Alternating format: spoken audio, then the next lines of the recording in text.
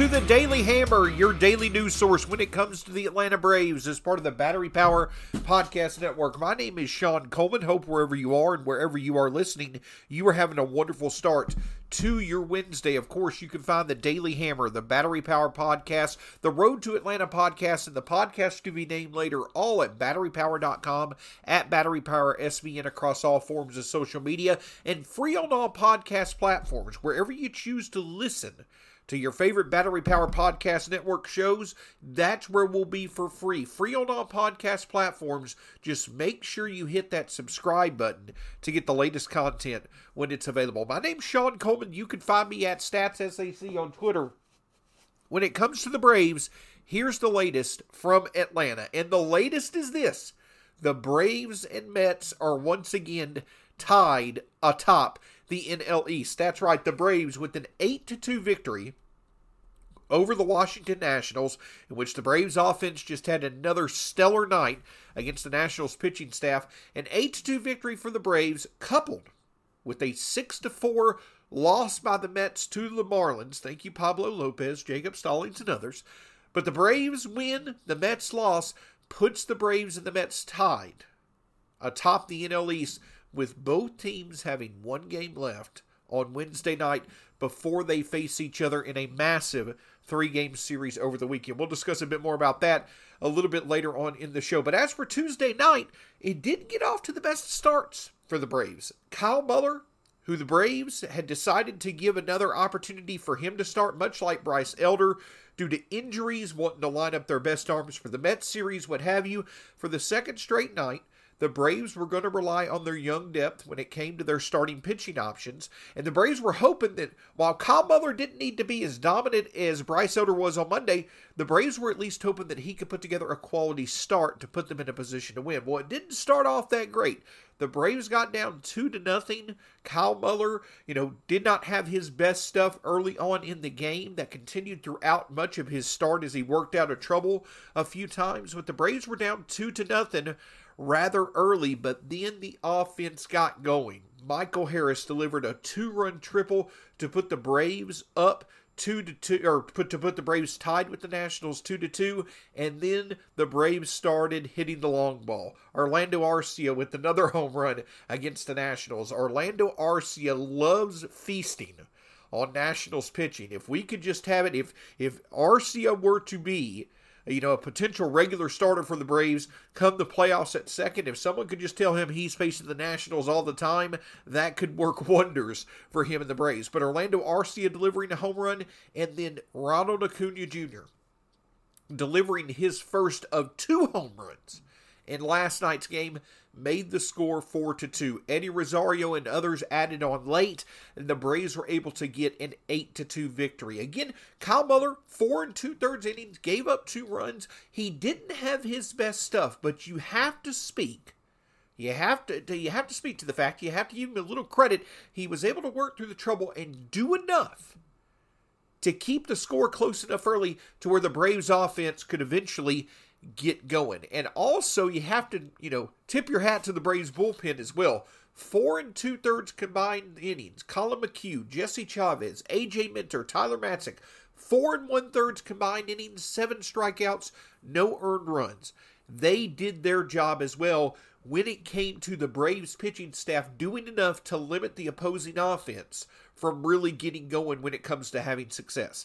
But the story of last night's game was a microcosm of a developing narrative about the Braves offense over the past 2 months. And that is the Braves outfield has slowly but surely become one of the best offensive producing outfields in the majors. Last night, all 3 of the Braves outfielders had multiple hits, had 2 or more RBIs. That is a great development for this Braves team that has seen the infield. If you go back and you look at the Braves season when it comes to the offense, I've talked about before how in May and early June it was Dansby Swanson who really was the most consistent offensive producer for the Braves. In July it was obviously Austin Riley. Matt Olson came on with his power in June and July as well. So it was the Braves infield that really was the anchor for the offense for much of the, first half of the season into the early second half.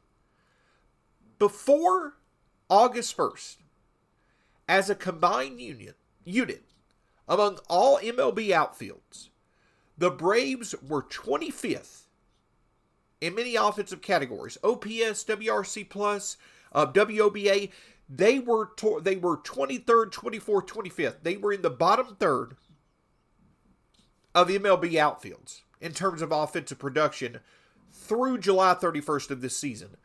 But since August 1st, the Braves have had a top 5 outfield in terms of offensive production in the majors. In many offensive categories, the Braves outfield unit has been top 5 in the majors over the past 2 months. And it couldn't come at a better time since we've seen a bit of regression in the production of Dansby Swanson and Austin Riley, as well as Matt Olson, and of course the Braves being without Ozzie Albies. And it makes sense. We've talked about how Michael Harris for the past 2 months has been one of the best offensive producers in baseball. We've talked about the fact that Eddie Rosario, over his past 15 games, is really starting to round into form. He's really starting to hit close to what we saw in the playoffs last year, though don't know if he's going to get as hot as he was during the NLCS. But it makes sense, right? It makes sense that with as special as Michael Harris has been, with the fact that Eddie Rosario has been hitting better, Marcell Ozuna has been hitting better, Robbie Grossman has had his moments since he became a Brave. This Braves outfield has been producing like one of the best outfields in the majors over the past 2 months, and we always knew they had the talent. It was just them being able to produce at the same time, and that has really emerged as a big, big development for this Braves outfield. But as special as Michael Harris has been, as great as it is to see Eddie Rosario coming into being closer to what he can do at the plate, perhaps the biggest story of all is Ronald Acuna Jr. once again performing at an MVP level that we all know he's capable of doing for extended periods of time. When you need mealtime inspiration, it's worth shopping Kroger, where you'll find over 30,000 mouth-watering choices that excite your inner foodie. And no matter what tasty choice you make, you'll enjoy our everyday low prices, plus extra ways to save, like digital coupons worth over $600 each week. You can also save up to $1 off per gallon at the pump with fuel points. More savings and more inspiring flavors make shopping Kroger worth it every time. Kroger, fresh for everyone. Fuel restrictions apply. So we've arrived to Wednesday, and the Braves have seen things play out about as good as they can. The Braves and Mets tied atop the NL East. Both teams have one game left before they get a mutual off day on Thursday. Setting the scene for Wednesday, the Mets will be facing the Marlins. Taijuan Walker will be on the mound for the Mets. Jesus Luzardo will be on the mound for the Marlins in New York. For the Braves, it'll be Jake Odorizzi on the mound for the Braves, and it'll be Josiah Gray on the mound for the Nationals. And this has worked out about as good as the Braves could have hoped. Being tied atop the NL East, the potential to where if you go get a win, you remain tied going into this weekend series, or perhaps you actually have a one-game lead. But this is going to be, we don't want to get ahead of ourselves. Obviously, the Braves need to take care of business tonight. But one other narrative to watch this weekend, with as many stars, as many well-known names that'll be on the field for the Mets and Braves this weekend, one name to watch is Ian, and that is in the form of Hurricane Ian, which is scheduled to make landfall in Florida today. First, for any Braves fans or anyone listening to this show, to anyone and everyone who may be impacted by this storm, hope the best to you and your families. Please stay safe and secure. But with Hurricane Ian, which seems to be a pretty major hurricane, making landfall in Florida, there are forecasts that show it could have an impact on the series between the Mets and the Braves this weekend. Now, I'm not going to act like a weatherman, not going to get too much into detail, but it has been reported that Major League Baseball has talked with both the Mets and the Braves about potential alternative scenarios than what is scheduled for this weekend. Now, it seems like the most likely scenarios are potentially, moving games up earlier in the day, potentially having a doubleheader on Sunday, as it looks like that if Ian were to impact the Atlanta area, the main impact would happen on Saturday. Those seem to be the potential alternatives that are on the table to embrace if it does look like Ian would impact the Atlanta area this weekend. Other options that have at least been looked at but are not really being considered at the moment are moving games to the end of the year, potentially making it to where the Braves and Mets would play on Thursday, or moving this series from Atlanta to another baseball city. And Major League Baseball has done that before. Those last three options are really not being considered. For the best interest of the Mets and the Braves, and just baseball as well, the best thing to do would be able to get the series in this weekend.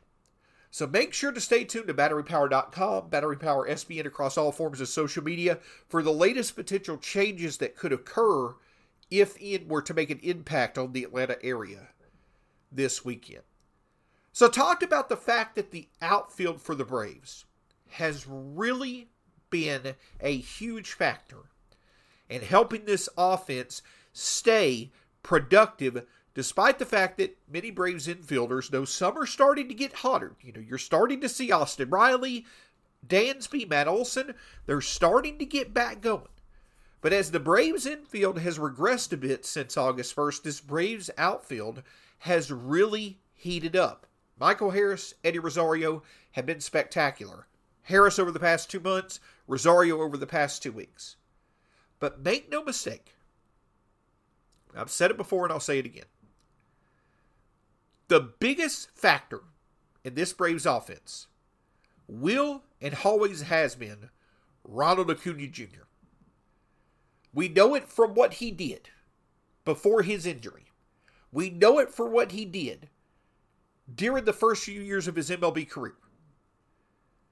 Ronald Acuna Jr. has the ability year in and year out to be a true MVP candidate. We saw it in 2019. We saw it in 2021 before his injury. And we're starting to see it once again in August and September. And this is why the Braves winning the NL East carries even more significance than a lot of the other factors that come with it. If the Braves win the NL East, there's plenty of things that come with that are positive. They win their 5th straight division title. In the new playoff format in the National League, they get a bye. And arguably, that second spot in the National League in this year's playoffs, that may be the most beneficial position for any team to be in. But the other big factor for the Braves is if they can get the NL East title, is that they get that extra rest where they don't have to play in the first round of the playoffs. And for Ronald Acuna Jr., the past few months has shown periods of scheduled rest every 2 to 3 weeks have been essential for him to get back to his old self. If you look back over the past 2 or 3 months, it seems like every 2 to 3 weeks, Ronald Acuna Jr., due to a small ailment, will get a bit of time off, like he did this past weekend when the Braves held him out for much of the series against the Phillies. But each time that he comes back, he looks more and more like his old self. We saw it in early August. We've seen it in early September. We saw it last night when he had his first multi-homer game since June, and only his second multi-homer game since April of 2021. But the numbers indicated as well. Over his past 30 games, a .444 slugging percentage. Over his past 15 games, a .517 slugging percentage. Over his past 7 games, a .556 slugging percentage. These periods of rest for Ronald are allowing for him to get more consistent at being his old self, and the production is showing on the field. Now, take that approach and apply it towards the Braves being able to get a bye in the first round. Think of what that rest could do for Ronald Acuna Jr. before the Braves were to play whoever they would play in the NLDS. And think of how good of a position he'll be. Think of how good that rest will be for him to be as fresh as possible and hopefully be the best version of himself it can be, which we're seeing right now. And don't forget that a healthy Ronald Acuna Jr. has been an absolute stud in the playoffs. Back in the 2019 NLDS, I know they didn't win that series, but Ronald Acuna Jr. absolutely was a difference maker in that playoff series. Some may consider this a hot take, some may consider this a stretch, but I'm here to say that if a healthy Ronald Acuna Jr. is available for the playoffs, and this year hopefully he will be, especially if he can get that extra rest through a bye with the Braves, Ronald Acuna Jr., at the level that he's playing at right now, and the level that he played at before his injury, Ronald Acuna Jr. has the talent to be the biggest offensive difference maker in the National League playoffs. Among any other names, he has that talent level. He's shown it before. And if that bye for the Braves in the first round of the playoffs could get him that scheduled rest that we know has been beneficial to him in the second half of the season, that could make all the difference in the world for the Braves to have Ronald Acuna Jr. at his best to survive and advance in the playoffs. So it's great to see Ronald Acuna Jr. back to his old form. Hopefully, the Braves will be able to earn the opportunity to get him ample rest to continue to be that way once the playoffs arrive. But as for tonight, again, don't want to get ahead of ourselves, Jake Odorizzi is on the mound for the Braves. And make no mistake about it, Jake Odorizzi has struggled in terms of his appearances for the Braves. 7 home runs allowed in his last 6 starts. The key for Odorizzi is simple. Keep the darn ball in the ballpark. That's what it comes down to. If he can keep the ball in the ballpark, the Braves should be able to figure out how to score some runs off Josiah Gray, who has been one of the more prone pitchers to home runs in the majors this season. That's going to be the key tonight for both Gray and Odorizzi. Which pitcher can keep the ball in the ballpark? And especially with the fact that the Braves used a good portion of their pen for over 4 innings in last night's game. Odorizzi being able to go 5 or 6 innings will be huge. Even with the off day, it'll be huge to give this Braves bullpen as much rest as possible before the series against the Mets. It's going to be a lot of fun to see. Hopefully, we'll continue to see good production from Matt Olson. Maybe Austin Riley can get going once again, get a long ball of his own in this game. It'll be great to see the Braves offense once again get a win. And at the very least, the Braves are tied going into the series against the Mets. Maybe even they could have the division lead. Thanks so much for joining us here on the Daily Hammer. Make sure you check out the Daily Hammer, the Battery Power Podcast, the Road to Atlanta podcast, and the podcast to be named later, all at batterypower.com, at Battery Power SPN across all forms of social media, and free on all podcast platforms. My name's Sean Coleman. You can find me at StatsSAC on Twitter. It's been a pleasure. We'll talk to you again soon here on the Daily Hammer.